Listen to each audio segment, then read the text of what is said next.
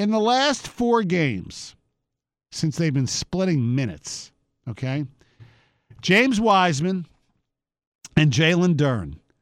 Listen to these stats. Wiseman, 15.5 points per game, 11.5 rebounds, 1.5 blocks in 27 minutes.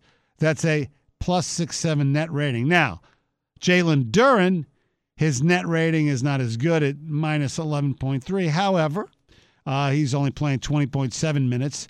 He's averaging 11.3, 9.8 rebounds, 1.5 block in his 20 minutes of play. So if you extrapolate that out, you're talking about, and those guys combined averaging almost 27 points a game, almost 21 rebounds a game, actually over 21 rebounds a game, and 3 blocks a game.